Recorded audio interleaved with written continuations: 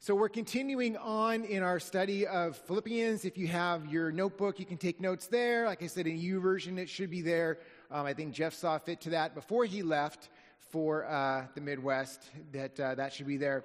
But we're working our way through Philippians. And today's scripture that he has me teaching on really is deeply connected to what he taught on last week.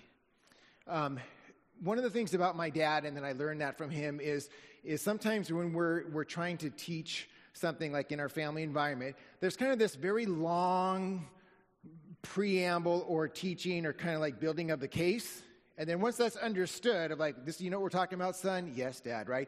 Then therefore, right? So there's a significant time that's spent kind of stating the case and building the teaching environment, and then we move into application. It's like, this is why, son, I taught you all of this, so that, and then you remember. Got it. That's what's really taking place here. So where we're going to pick up is from last week, would have been like Paul as our father, kind of like just walking us through this fact, or this curriculum, if you will, teaching us this element of what we're going to talk about. And then today's the application of what he talked about last week. So what Paul is talking about here in chapter 2 is making the case for a life of humility and unity. That's what we talked about last week. Right? You remember when Jeff talked about that, there was about like the first 4 verses talked about that, and then he examined this hymn or this song that was probably popular at the time that Paul copied and put in there because the song emphasized what Paul had just written.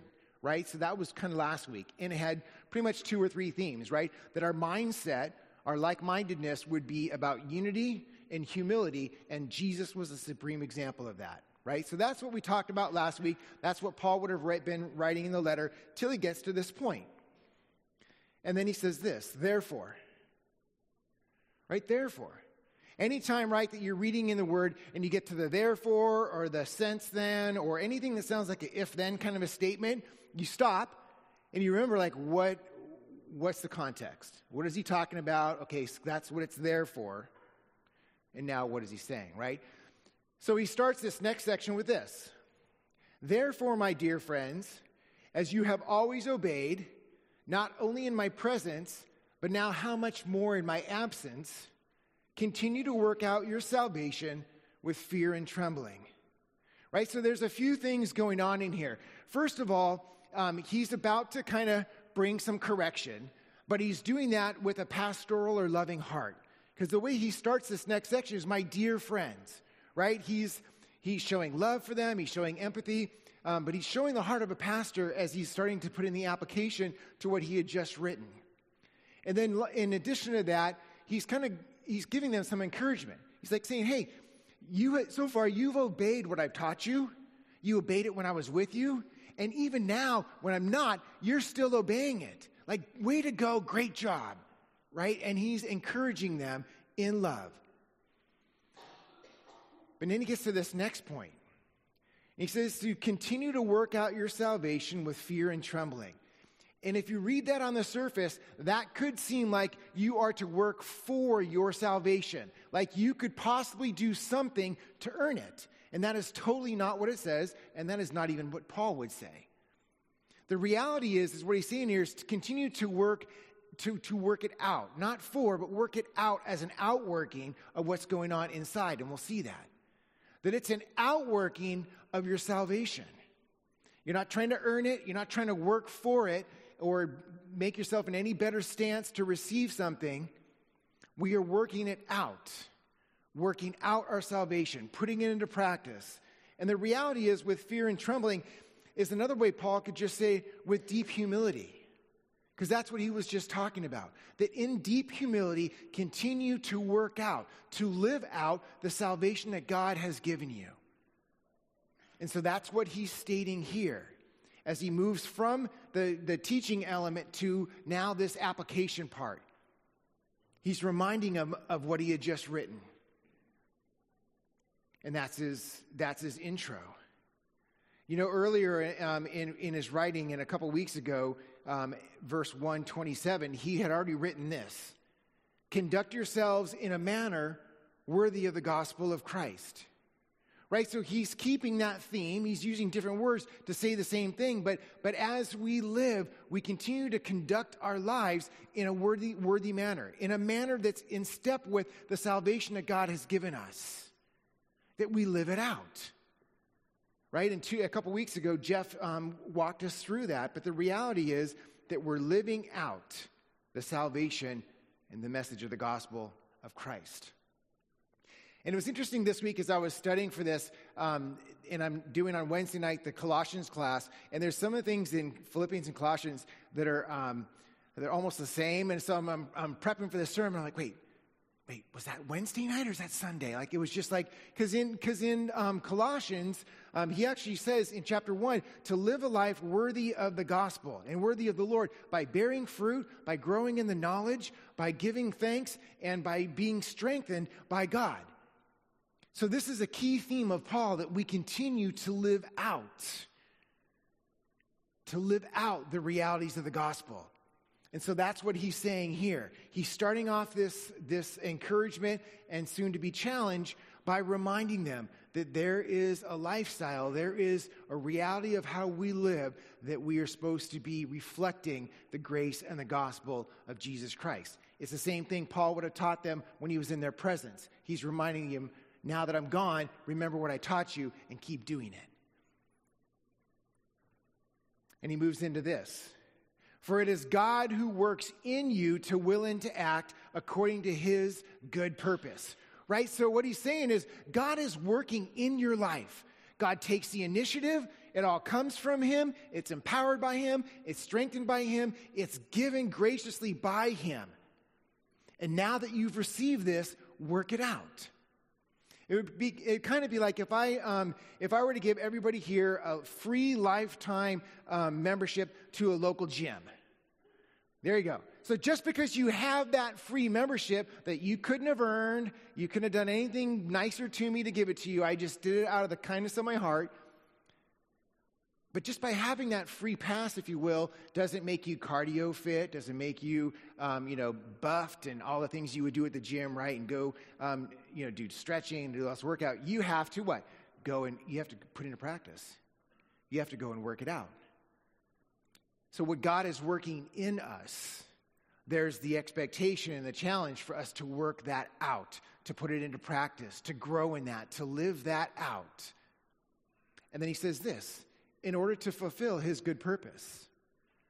Right? Our living out the truths of the gospel are meant to glorify God and for his benefit. But the reality of the God that we worship is that he is a loving God and he shares. So as he benefits and it's his good pleasure, his heart is to share that with his family. And so not that it's really self-serving really for him or for us, it's the reality of the graciousness of God that as we continue to be bear the light of the gospel and to grow in him, we kind of get a kickback, if you will.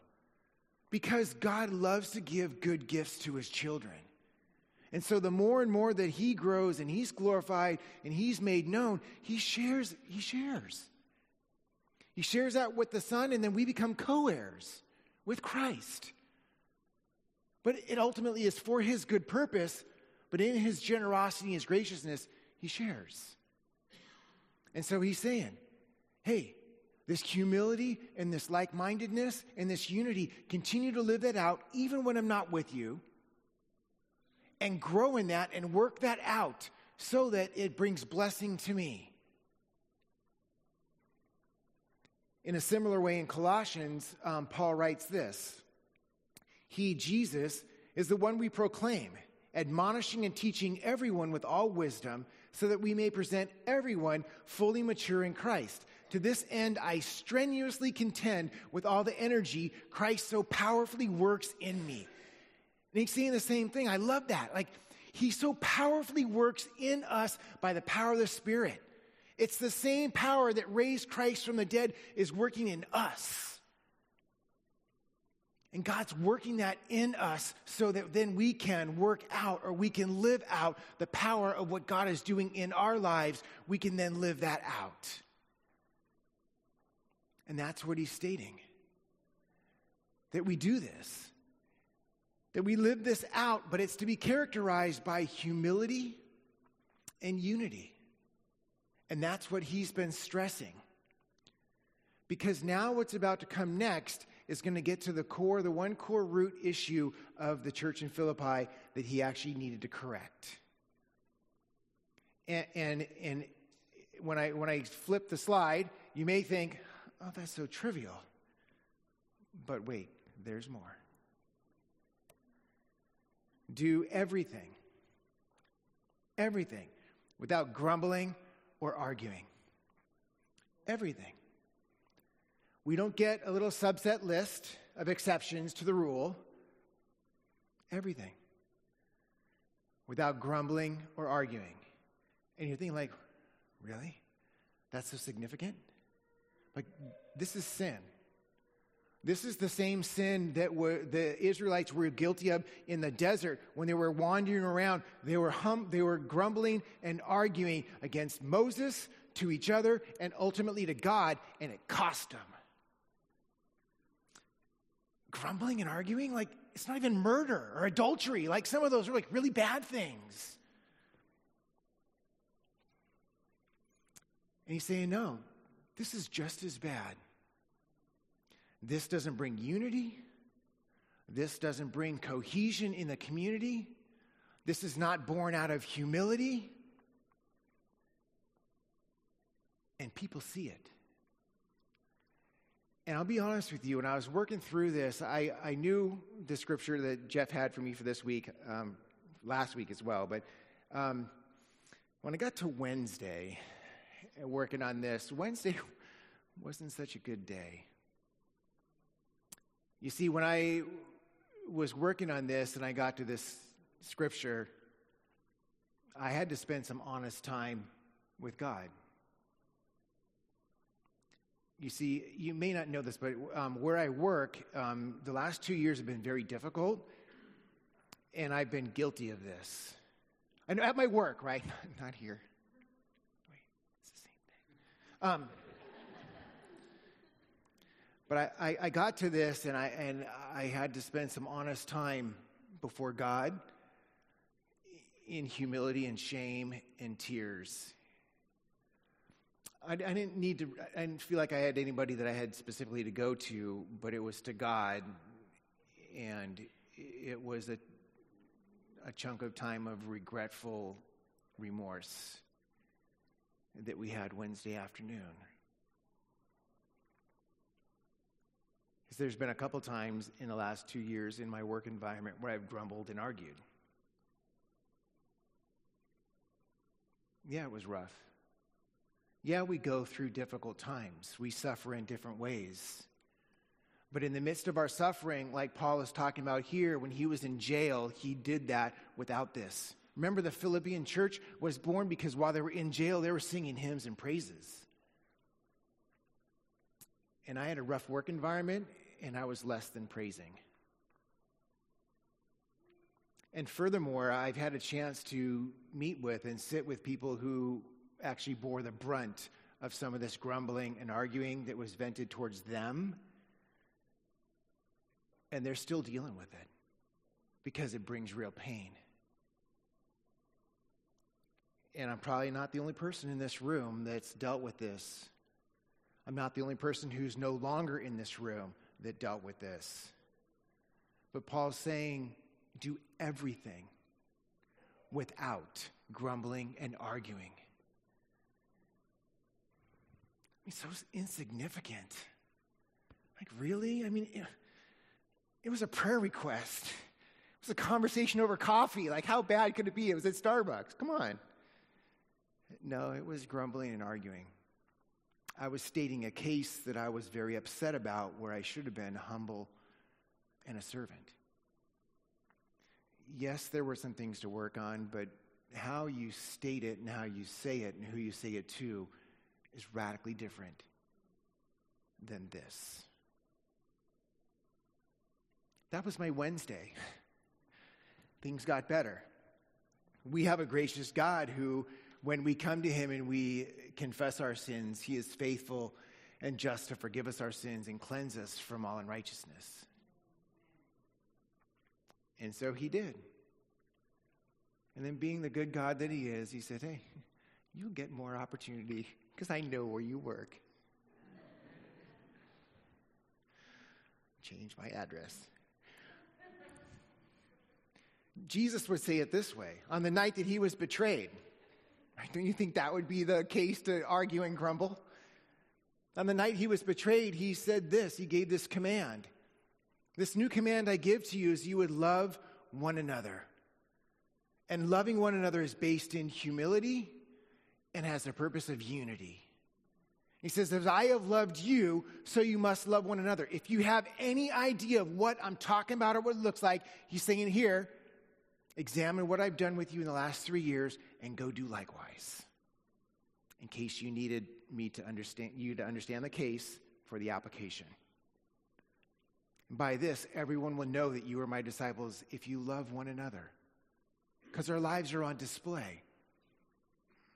And I wonder when Paul was writing this, did he have that teaching of Jesus this night in his mind? When he penned those words, do everything without grumbling and arguing. Or was he thinking about, right, his heritage, different from the Gentiles, but the Jews in the desert who blew it and didn't live out the call that God had in their lives because they would rather argue and grumble and complain about the menu. And haven't we been here before? And are we almost there yet? Hopefully you're not asking that about the sermon right now. Right? Why? So that we would become blameless and pure, children of God without fault in a warped and crooked generation. Then you will shine like stars in the sky. Right, so he continues his teaching and his clarity on this. And the reason, again, that he's calling them to a proper behavior is so that they would be blameless and pure. Because our lives will eventually, if they haven't been already or we haven't figured it out, our lives are a sacrifice. And just like the sacrifices in the Old Testament that required blameless and clean elements to be put on the altar, unblemished. It's the language Paul might be thinking about when he writes to the church in Rome, that your lives are a living sacrifice. We're to be blameless and pure. We're to be able to present ourselves as a living sacrifice acceptable to God. And we do this in the backdrop of being children of God in a crooked and depraved generation, or a warped and crooked generation. Right? We're not to emulate and to look like the society around us that still does not understand salvation. Our call is to emulate and to work out the salvation that we know in truth that looks radically different from the ways of our society. Because then and only then will we shine like stars. And so Paul's writing that. There's encouragement there. Hey, look, you're children of God. We are children of God. We take on that family value, and it's not like those people around us who are not yet adopted into the family of God. Right? That then as we grow in that and we continue to work that out, that who we are and that character that God's building in us will hopefully come out just because it's an overflow of who we are. And as I was thinking about this, a couple different stories came to my mind. One was in my sophomore year was probably one of my worst years of life. It was just a very dark time. It also was my first year of playing organized football at high school. I guess that means I was playing disorganized football every day at the park and getting my hiney whooped by people who tackled me. But that first year in sophomore, right, I got playing time. I wasn't a starter, but I was playing. I thought I was doing all right. And then you get up there for the awards night, right? And then Coach Greg is calling out people like, hey, Joe coming up, like, oh, he was an, outstanding receiver, and, Joe and Jack or whatever, and, running back and quarterback. And then Tim. I'm like, what's he going to say about me? So he calls me up and he's like, Tim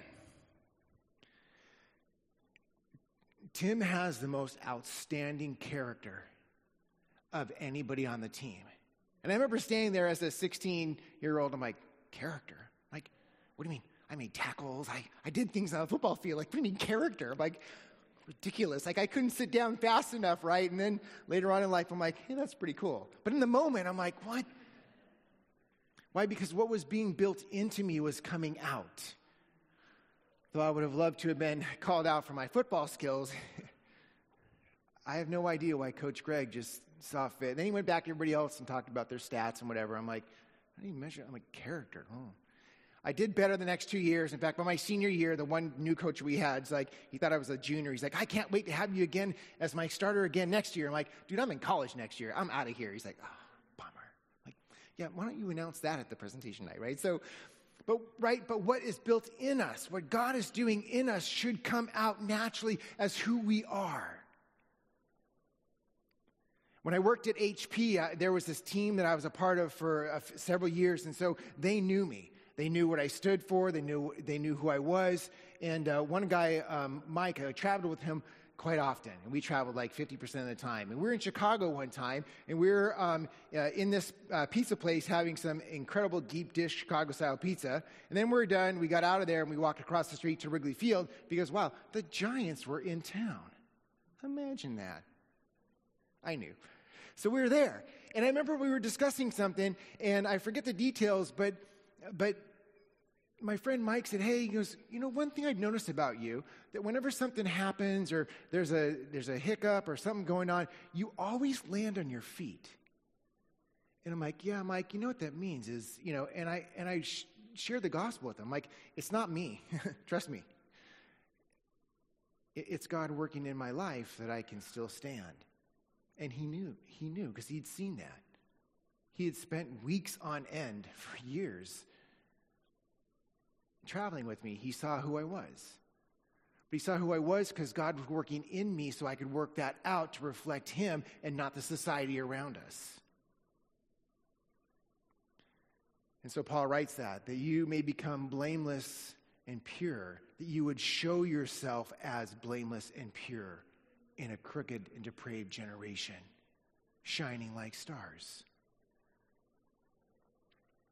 Peter would put it this way: when he wrote to the churches in the scattered area, he would write this: to live such good lives among the pagans, the unbelievers, that though they accuse you of doing wrong, they may see your good deeds and glorify God on the day that he visits, right? So that what he's saying here is the same thing, that like they might accuse you of this and that, but they have no basis for that because your life does not line up with their accusations, right?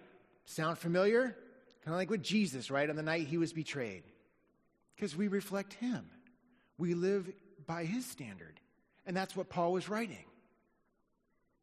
And their purpose is to glorify God. Jesus would say it this way on the Sermon on the Mount: you are the light of the world. A town or city built on a hill cannot be hidden. And neither do people light a lamp and put it under a bowl. Instead, they put it on its stand, and it gives light to everyone in the house. In the same way, let your light shine before others, that they would see your good deeds and praise your Father who is in heaven. Right? That as God works in us, we work out that glory and that salvation for his glory and to show him off. And we share in the benefit. That's how we live. And then Paul would continue in Philippians: as you hold firmly to the word of life. As you hold firmly to the word of life. Luckily, this didn't explode in the first service because I just grabbed this out of our storage bin back there. It's been sitting there for years. I had no idea this was going to work or blow up. So there's water up here somewhere, but I know the candle works. That came from my house. Right? But what he's saying is, as you hold on to the word of life, and that phrase means two things: as you hold on to it, like a torchbearer, and as you hold it out. That as we hold on to and hold out the word of life in a dark world, it shines. My little candle there shining in the darkness. But this is what Paul is saying: you hold it out and you hold on to it. And it shines. It's the word of life. And people see it. And the hope is that they would come to know God as a result of that. Then he says this, and then I'll be able to boast on the day of Christ that I did not run or labor in vain. And what he's saying here, he's talking about two different things, right? He's been working on behalf of the Philippians, but he doesn't want it to all come for nothing. And as I think about this, he uses two different illustrations. Paul, in several times, uses the metaphor of running. And in 1 Corinthians chapter 9, he would talk about running in such a way and training in such a way that you don't get disqualified for the prize. And I think about that as a runner, right? I spend hours training, eating right, doing all this work for the race. And I can't imagine, like people in the Olympics or the elites that I get trained by or some of these other people, to spend 6 months, 2 years training for a race and to get to the end of the race and be disqualified. It's not that they pull you out during the race. You get to the end and like, yeah, that was good, but you know what? You missed like one turn back there, so like 3 hours ago, but sorry, but here's, the buffet. You can go have something to eat. Like, all for nothing. For nothing. Or Paul, like to labor in vain. He was a tent maker. Can you imagine he gets done building a tent and just, kind of wondering maybe in the back of his mind about the supplies and material that he was given or that he bought, whatever, and he brings it to the market, and as he's pulling it out, it rips and tears because spent all that time working on this for nothing.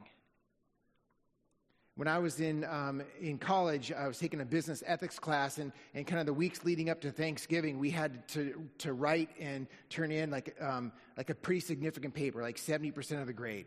And one of the topics was vaguely, where do we get our values from and so forth. And so I took that, and as a believer, I gave them my ideas of where we get our values from, and I turned that in. And so the day before our Thanksgiving break, he's passing out all the papers back, and he said, oh, and can Tim Ruiz come up and see me afterwards? I'm like, huh. So I walk up there afterwards, and he's like, so here's the deal. I read what you wrote. I didn't grade it. And you have a choice. If you want to submit this, I will grade it. But this doesn't really apply to a business ethics class. This would go well in a religion class. So you can either A, keep submitting it and deal with the grade, or you can then spend your Thanksgiving weekend and rewrite the whole thing.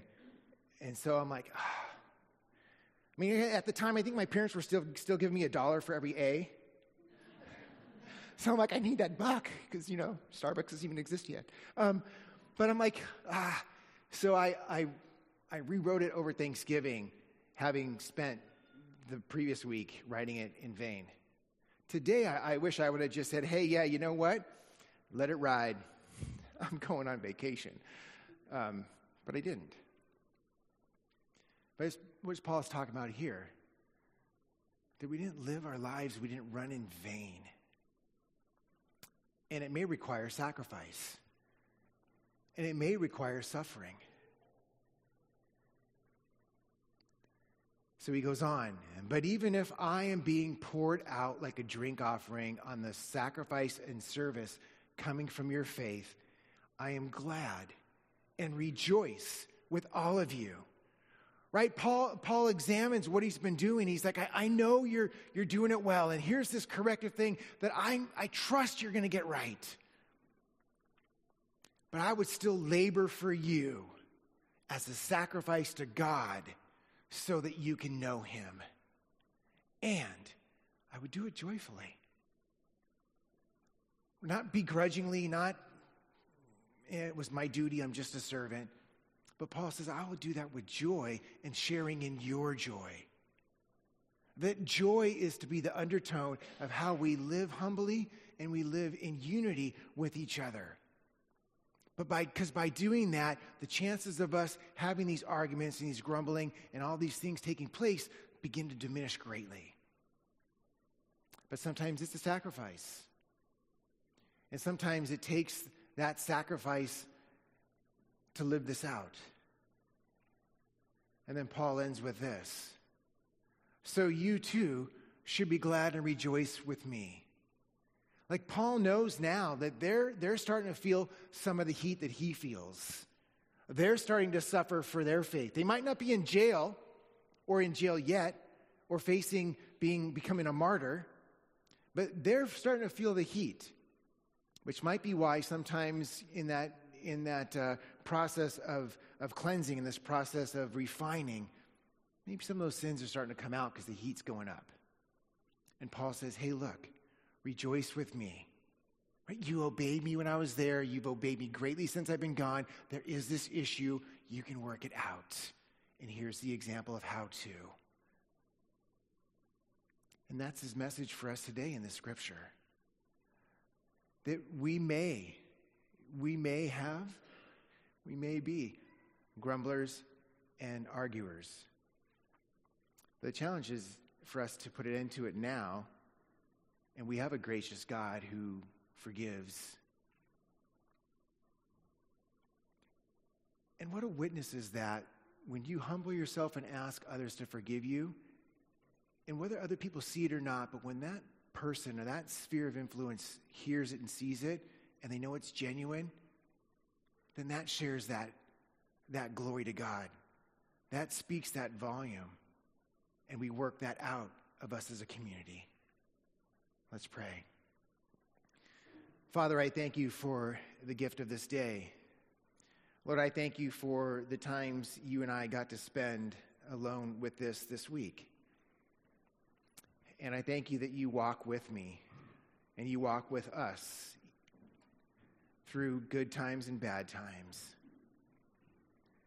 And God, I'm reminded of what the Apostle John would write in 1 John, that if we confess our sins, he is faithful and just to forgive us our sins and cleanse us from all righteousness. And if we do sin, we have one who is an advocate who stands before the throne room of God, defending us and speaking on our behalf. It's Jesus. Your grace, so amazing. The truth of your gospel, not just saving us for the future, but justifying and making us righteous today. And we still blow it. But I pray that you, Holy Spirit, you walk with us as we humble ourselves. Walk with us as we seek unity at all costs. And pray these things in Jesus' name. Amen.